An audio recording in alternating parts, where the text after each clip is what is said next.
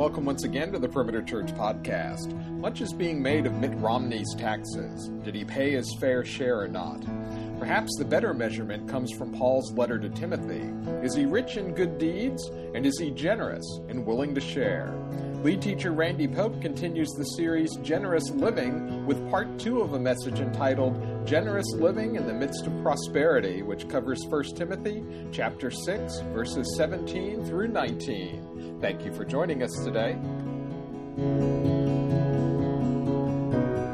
This series that I'm in, entitled Generous Living, there are going to be 6 messages in all. This is the second of 6. There are 5 movies that cover the first 5 of those 6 weeks. If you were here last week, you know what I'm talking about. If not, I'll introduce it later.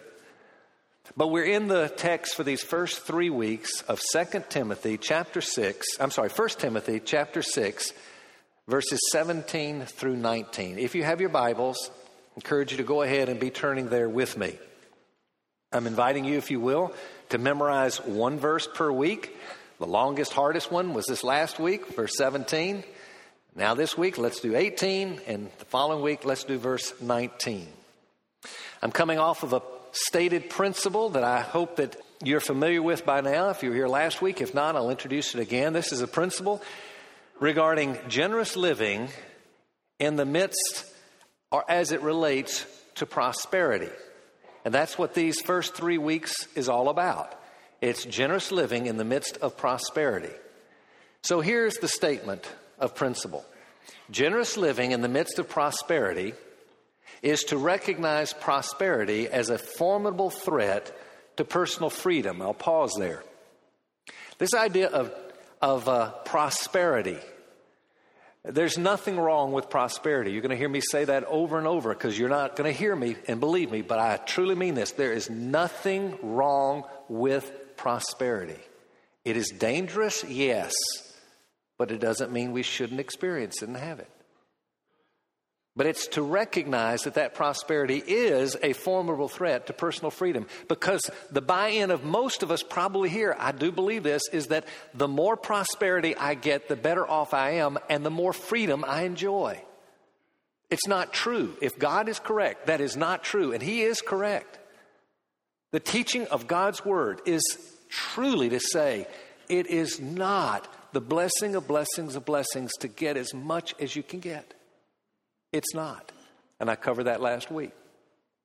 And it goes on that generosity is its greatest ally. That is, generosity will help us in the midst of prosperity to keep the freedom that we really desire to have so badly. Last week we talked about the dangers of prosperity, including pride and misplaced confidence. I'll read the text again in verse 17, just to bring us up to where we were last week. Command those who are rich in this present world. And we'll stop there. This is Paul as he's writing to Timothy, who is pastoring a church.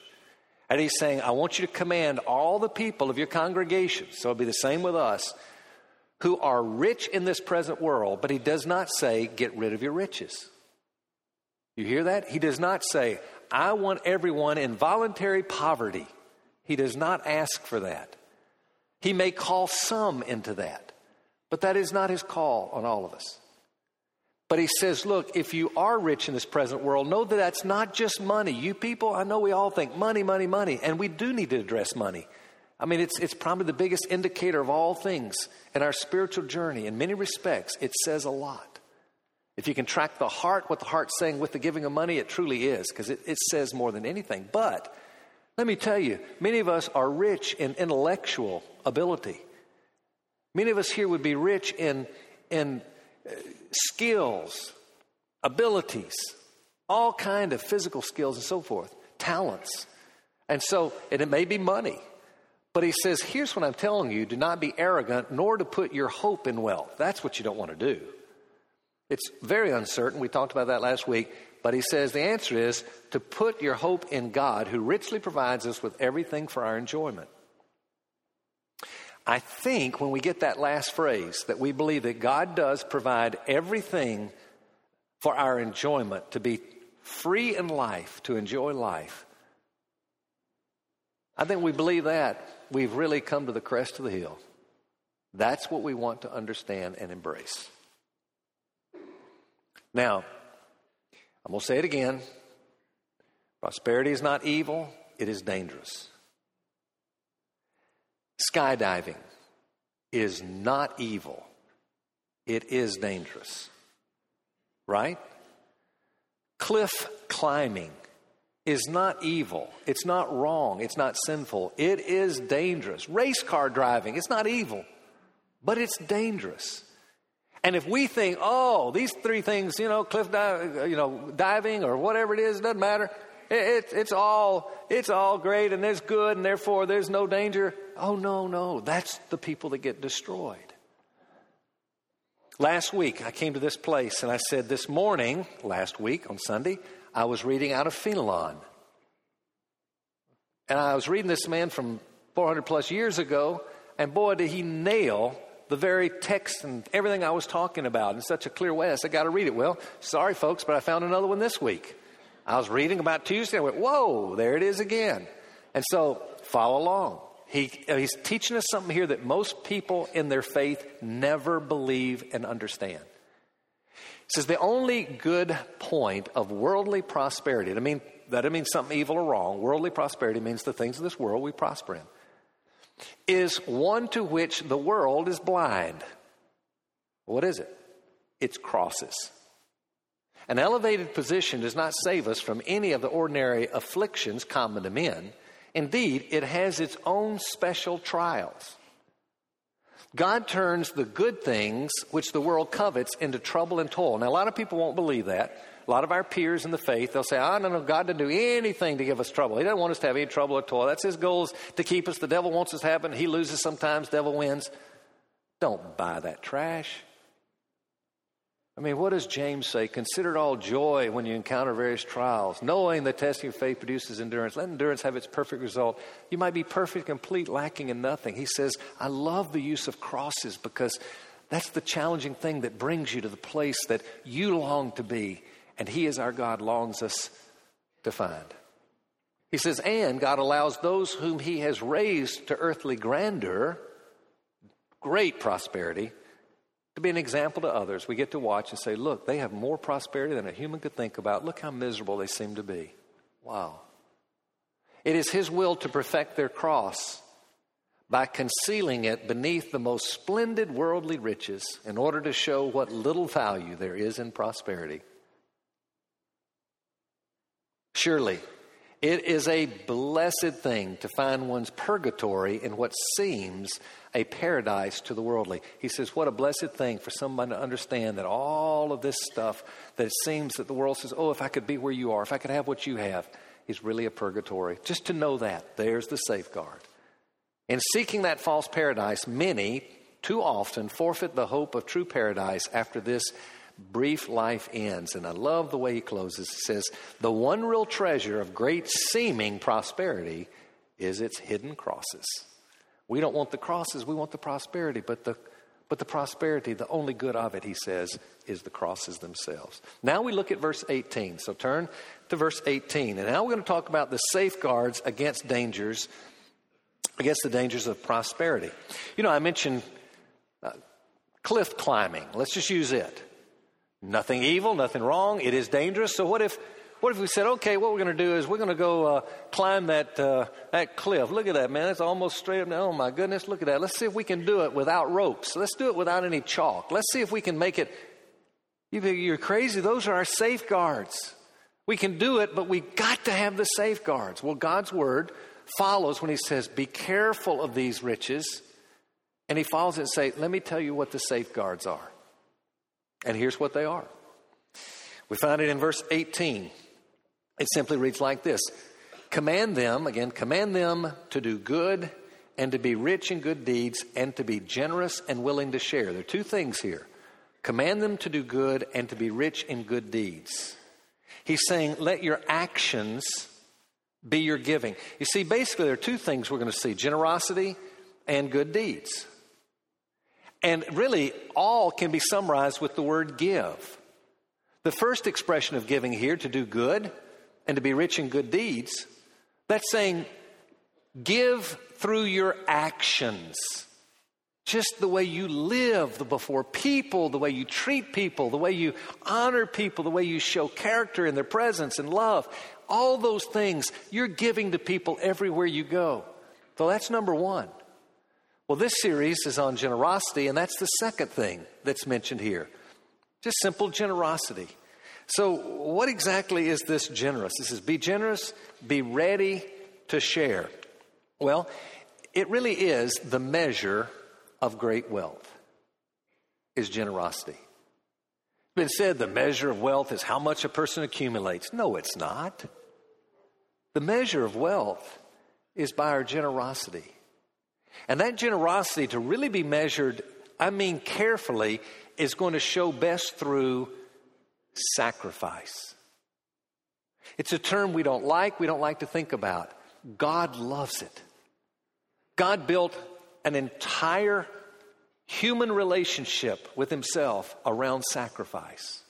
He loves the sacrifices that we offer to him. He loves to see us as we sacrifice for other people. Sacrifice is a huge part of it. That's why Jesus would talk about the widow's mite in such glowing terms, say, oh, this woman gave more than all the rest. Why? The deepest of sacrifice. People often say, well, amount doesn't matter. What you give, how much, it's just the fact that it's from the heart. It really doesn't matter. You remember the book I mentioned I'd love for you to read called Plastic Donut? Jeff Anderson, who's the author, uses a great illustration. I'll change it just a little bit, but it's the illustration of a ring. Can you imagine, ladies, that you're getting engaged and your fiance comes to you and says, who is very well-to-do, comes to you and says, will you marry me? You say yes, and he places a ring on your finger and you look down and it is a piece of plastic junk. And you look down and say, what? He says, the ring doesn't matter. It's what's in the heart. That's all that counts, and it'll remind you of this deep love. And that's no big deal. It's my love that counts. And she'd say, no, it's the love and the ring that counts, right? Give me a nice ring, as nice as you can give, because that will tell me a lot. Sure it does. Well, God loves the sacrifices of his people. And he is woven into the pattern of creation that as we give, we get. Jesus said it, give, and it shall be given to you. And even as Christians, don't we just tend to believe, if I'll just hold on, I'll be better off? I want to close this teaching time before we move to the movie. I'd like to just cover very quickly the three biblical recipients of our generosity. Where should our generosity be going? The first is what I'm going to call the legitimately under-resourced. Now, the Old Testament, interesting, it said in the Old Testament, Leviticus 15 and others, that there was to be harvest that was to be saved for the poor. And the way they did that is you had to have your property in squares. So much of our farming is in squares today, and so forth, property is. But the idea here is that they were required to harvest in a circular manner. And it left the four corners, and in those four corners, the poor could come and take all that they needed. That was the way they looked after the poor in the Old Testament days. The legitimately under-resourced. You come to the Gospels. Jesus, Matthew 25. He underscores this big time, not just there, but many places. But there he just says it over and over and over. He says, give to the poor, help those that are without, those without the resources, give. And when you do, you're doing it to me. That's how important this is to me. Just view it that you're doing it to me because this is what I want more than anything else. Give, help the poor. We come to the apostolic church in Acts chapter 4. Same thing. They come up with a welfare system and says, here's how this works. They're orphans and they're widows. Now, those are legitimately under-resourced people. We need to take care of them, so set up a welfare system that looks after their needs. The whole idea is take care of people if they have legitimate needs. Now, can we always know who have legitimate needs? No. I had a challenge last week. I left the church service. And there was somebody in the parking lot, did not know I was the pastor. I'm walking out, and somebody grabs me and says, sir, can you help me? I said, what's your problem?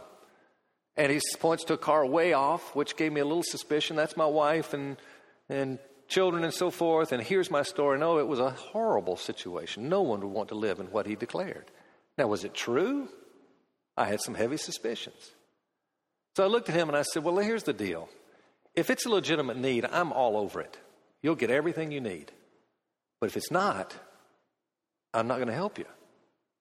I need to find out is it legitimate. Oh, trust me, it's legitimate. I said, it may be. I'm going to ask you some questions. And so I pushed and probed and asked some things and so forth and so on. And I couldn't believe that it was not legitimate. I didn't know that it was, but I couldn't prove otherwise. Okay, you may have a legitimate need. Well, I certainly want to help if it is. But sometimes we don't know. Maybe I hurt this fellow by giving him something that was causing a bigger problem. I don't know. But sometimes it's not easy. But most times we can tell where legitimate needs exist. That's the first. Number 2 is extended family. One's extended family. Here's a text in 1 Timothy 5, just a chapter previous. He had said in verse 8, if anyone does not provide for his relatives, and especially for his immediate family, he has denied the faith and is worse than an unbeliever. Very interesting. Now, what some people fail to realize here is that he is talking about an implied need, that they have need. Now, first and foremost, go to your family, take care of them. Now, we have some texts that are maybe raise questions. Proverbs 13. In verse 13, it talks about the fact that we should give to our children's children. Give an inheritance. Leave an inheritance. So there's nothing wrong with leaving an inheritance. Don't want anybody to hear me say that. But I think where we have gone today is so different than what is implied here. This is saying there'll be certain needs they have that they're going to have a hard time dealing with, and make sure that you can leave something to help them in that regard. But now what we're doing is just leaving incredible amounts of money, and we're inviting irresponsibility, doing a disservice that hurts people so often.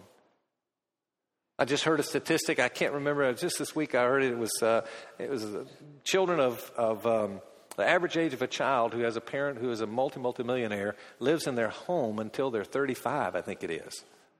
Why wouldn't you? My question is, why did you leave at 35, Man, oh man. Well, the truth of it is, we want for our children to be able to work and learn and struggle, and there's so much value in that.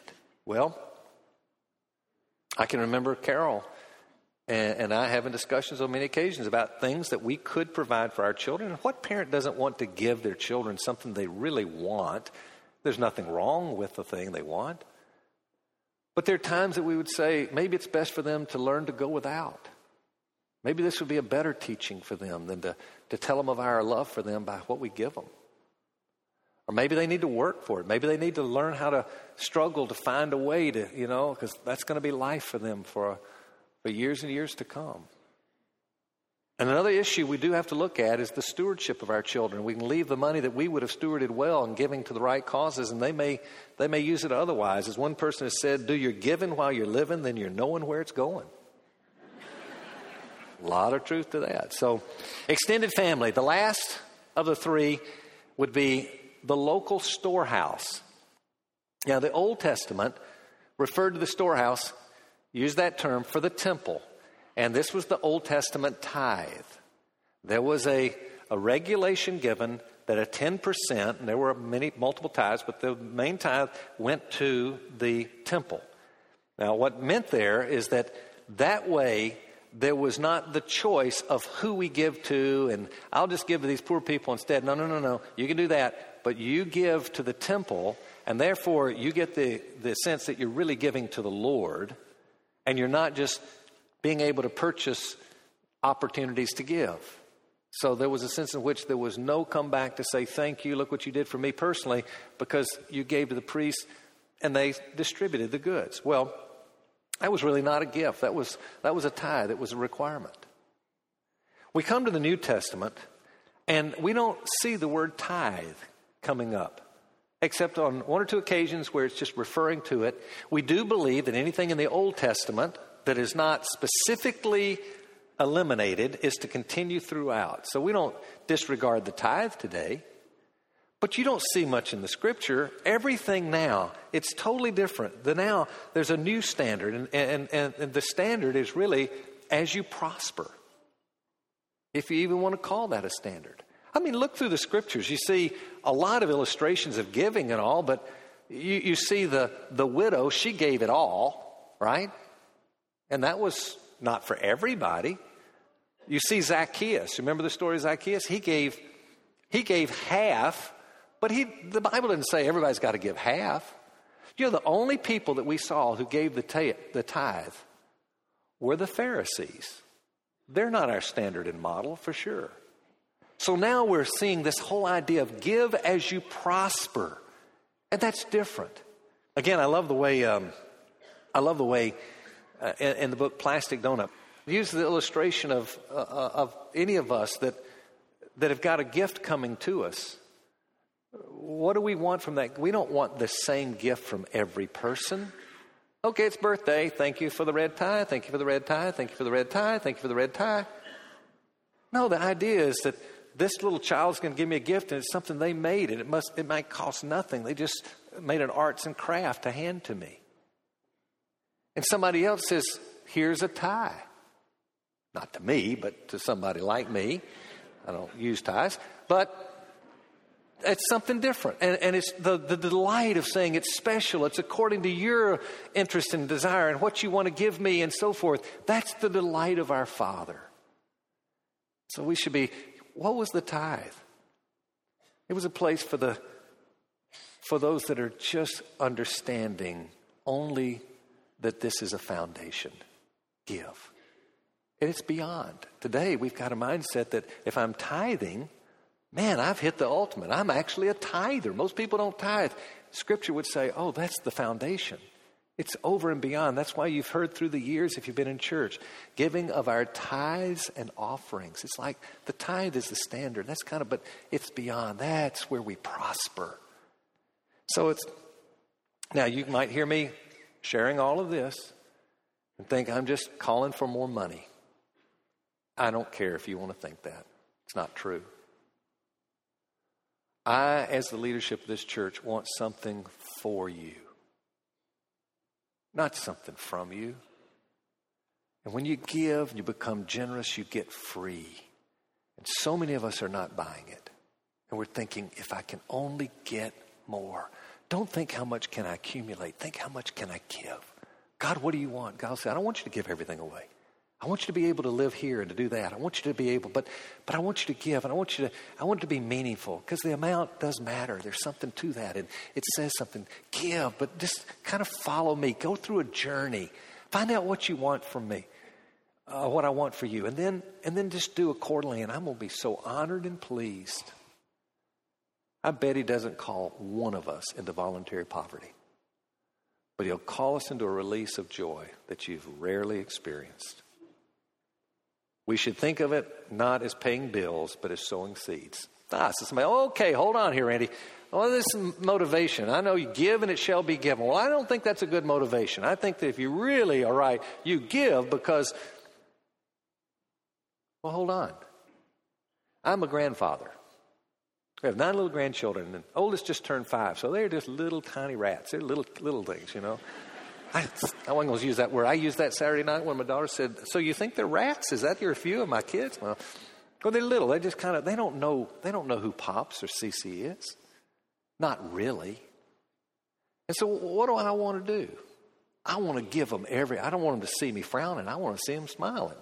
I don't want to hear a mean voice. I want them to hear because that's the only way they know me. My grandfather used to come to town. I couldn't wait till my grandfather came to town because my parents never gave us money. My parents just didn't give money. And so I would love money. And my grandfather, he'd walk up to me and he'd just barely get out of the car. He'd see me and look over my parents. He'd say, here, boy. He'd hand me a $10 bill. I said, man, that is a 5-year salary right there. That is so cool. So I love for my grandfather to come. You know what? As I get older and I get to know the character and heart of a grandfather that loves me, I want to see you because of the 5. But God says, look, I'm going to prosper you, and often I'll give you an abundance. I was talking to one of our elders who said, I came to this church 20-something years ago. I was in my 20s. And when I got here, the first week, you were in one of these 5-year deals like we're doing now. And I went on the journey. And God led us to give an enormous amount of money. I didn't know how we'd do it. It was a third of our salary. And I couldn't believe God led us to that. And I did it. And let me tell you, and he told the story of how he had no income expectation to go up. And that year, he made 3 to 4 times what he could have ever imagined when he made the pledge. I bet that's not happening to him now. But it was happening then because he learned the Father and said, oh, look, God, you do give when I give. And that's cool. And the motivation, okay. But that pretty much drifts away in time. And it's, Lord, I want to give to you because I love you and I know your marvelous works. Whether you give back to me or not is not even the issue. Now, having shared all that, let me just say, the safeguard, generosity. Learn generosity. And watch the freedom that comes with it. I'm going to invite us now to pause as we take our offering, as we do each week now, to watch a movie. As you give your gifts, I want you to be observing your heart, because that's going to be the issue. The heart. Ask yourself, what am I giving? Why did I choose to give that? And here's the better question. How do I feel about the gift that I'm making? And this becomes a laboratory for 5 weeks, 6 weeks, a little laboratory. And we watch our heart and see if it begins to change. The instruction that comes through the movie will bless you. Again, if you weren't here, and I'll say this for the last time this week, but many of you were not here, but know this, that this little movie is designed to tell a story, and this is a story of you and me. We'll see ourselves somewhere in this movie, I predict. And this is a gift that's going to go to the world. You watch what happens with these series of movies. But this episode that we're about to look at is called Defense. Last week, if you weren't with us, we were left with the primary character. Name is Frank Donovan. Frank Donovan ended this particular episode with a sense of guilt because he realized he was not a generous person. He had no idea how much he didn't realize about his lack of generosity, which you're going to see this week. Many of us are going to see our hearts in a deeper manner. He learned it to begin with through his son, Evan, who through a relationship with Ray, who is the gardener, taught him an interesting thing about giving. When he drew 2 sheep, one a healthy sheep and one a very sick, what he called a stinky sheep. And he says, we always want to give the best. That's the way of God. And then Frank watches his son give away his favorite of all toys because of a child who had nothing. And he realized, oh, look at me. We pick up there. Give attention to the screen and enjoy it.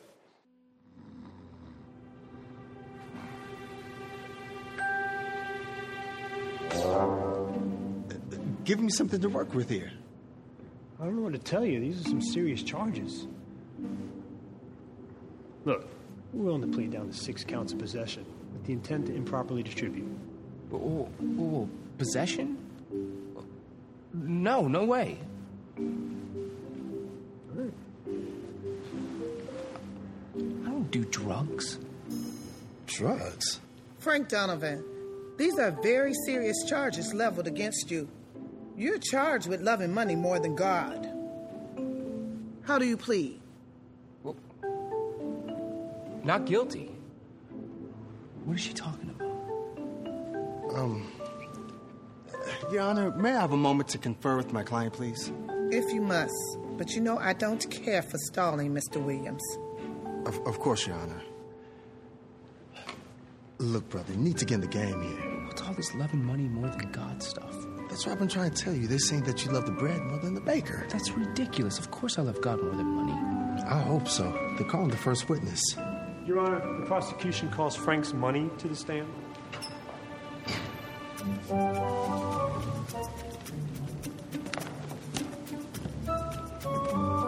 That's my money? Hey, man. It's your dream. Please, sir, state your name. I am Frank's money. How would you describe your relationship with the defendant, Mr. Money? Well, we have an extremely positive relationship. I take good care of Frank. But of course, he's the boss. So you two are close? Oh, of course. Frank and I, we talk about everything. The future, our goals and dreams, where we want to vacation next, you name it. Mr. Money, have you ever seen Frank seek advice in your relationship? Sure. He seeks advice from his financial planner, Alan, all the time. Not to mention the various websites and analyst reports. And based on that advice, he controls me, cares for me, utilizes me as he sees fit. I certainly have no complaints. Thank you. I do have one more question for you. Have you ever seen the defendant seek advice from God in your relationship? Not that I can recall, but you'd really have to ask him. He sends me to church every once in a while, but as far as I know, Frank's the one calling the shots. I don't get the impression he's really into that sort of thing. The prosecution rests, Your Honor? Wait, hold on a second. I'm good with my money. I give a lot. Mr. Donovan, I will have order in my court. Easy, brother. What about the giving?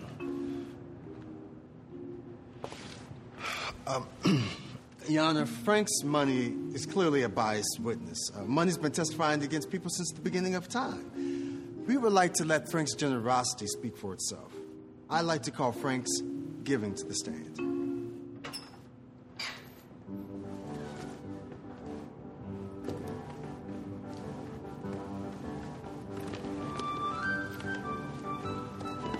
You thought this would help?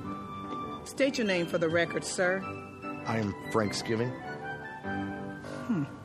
Mr. Giving, is it true that my client gives a portion of his finances, well, you away? Yes, every month. And could you please describe this activity to the court? I go to his church and various fundraisers. Frequently? Sure. So as you can see by this testimony, Your Honor, despite what money may say, my client faithfully sacrifices a portion of his income to give to others. Mr. Giving, the defense just made a claim that the defendant sacrifices a portion of his assets. Would you say that is accurate? Let me remind you, you are under oath. Well, it depends on how you define sacrifice. Okay, how would you define it in the context of the defendant's use of you? Not sacrificing. Would it not, in fact, be more accurate to say that Frank Donovan views money as a tool for comfort and security, that he calls the shots, that he loves and even serves money, that true, generous living is a concept that is completely foreign to him? Never mind. No further questions? Thank you, Mr. Giving. Your testimony has been most enlightening. You may step down, sir. You should have pled guilty. Could have been worse. Your Honor, I would like to call a rebuttal witness. We've heard from the defense's giving. The prosecution would now like to call the other 90%.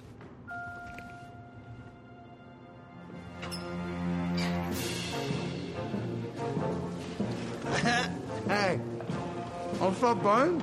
That plea bargain's still on the table. Okay, right there. I think we can jump ahead right here. Thank you, sir. You may leave. Will the defendant stand? Frank Donovan, you are charged with loving your money more than God.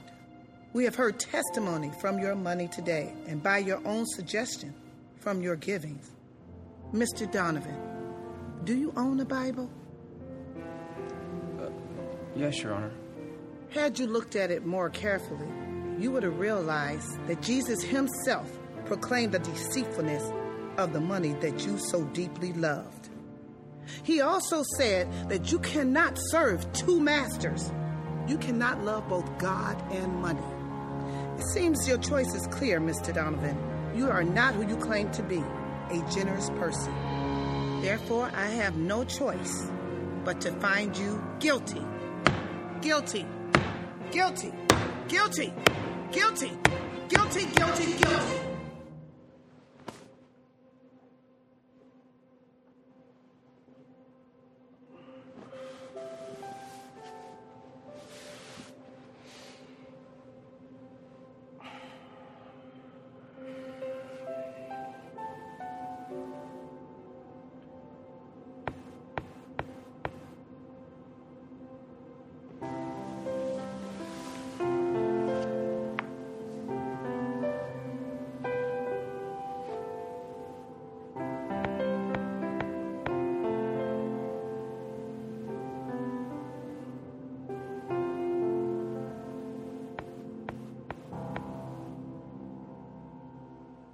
I think two words can summarize Frank's experience. One word is money. You know the expression, money talks? I bet Frank will never hear that word. That little phrase again in the same line, huh? Money does talk. In fact, though I won't read the text, James 5:3 literally says that your use of money will testify against you. Strong words, strong words. Think about the voice of Frank's money. Pleasant, calming, encouraging. But there's that constant lie that keeps coming out. Frank, you're the boss. And some of us believe that lie as well, do we not? What does your money say? And what advice are we going after regarding our money? I know we're listening to our people who say this and that, but how many of us go to God? That's what this journey is all about. It's just literally going and saying, okay, Lord, I want your advice now. What do you want me to do with my money? What do you think is best for me? The second word is the word master. Master. Guilty. What a terrible charge. No one of us wants to hear the word one day, guilty. What was he guilty of? What was Frank so guilty of? Was it the fact that he was a poor manager of his money? Was it the fact that he didn't give enough money away? I don't think that's the issue. That might be symptomatic. The real issue for Frank was idolatry. And the idea is that it started at the heart. Nothing had happened in the heart of Frank. As we watch the next episodes, you may see something happen to his heart. Be interesting to watch. But I know this, it's the same with you and me. It's got to begin with the heart. And until it becomes a heart issue, we've not come to where we understand generosity. The story of David. Many of you know the story. He fell into grievous sin, and God told him he needed to make a sacrifice for his sin. His sin included adultery, murder. And so he's told to go to a particular mountain, and he goes to that mountain, and he goes to buy the property so he could make a sacrifice. He goes to Araunah, and Araunah says, "You're King David. No, I give you my property.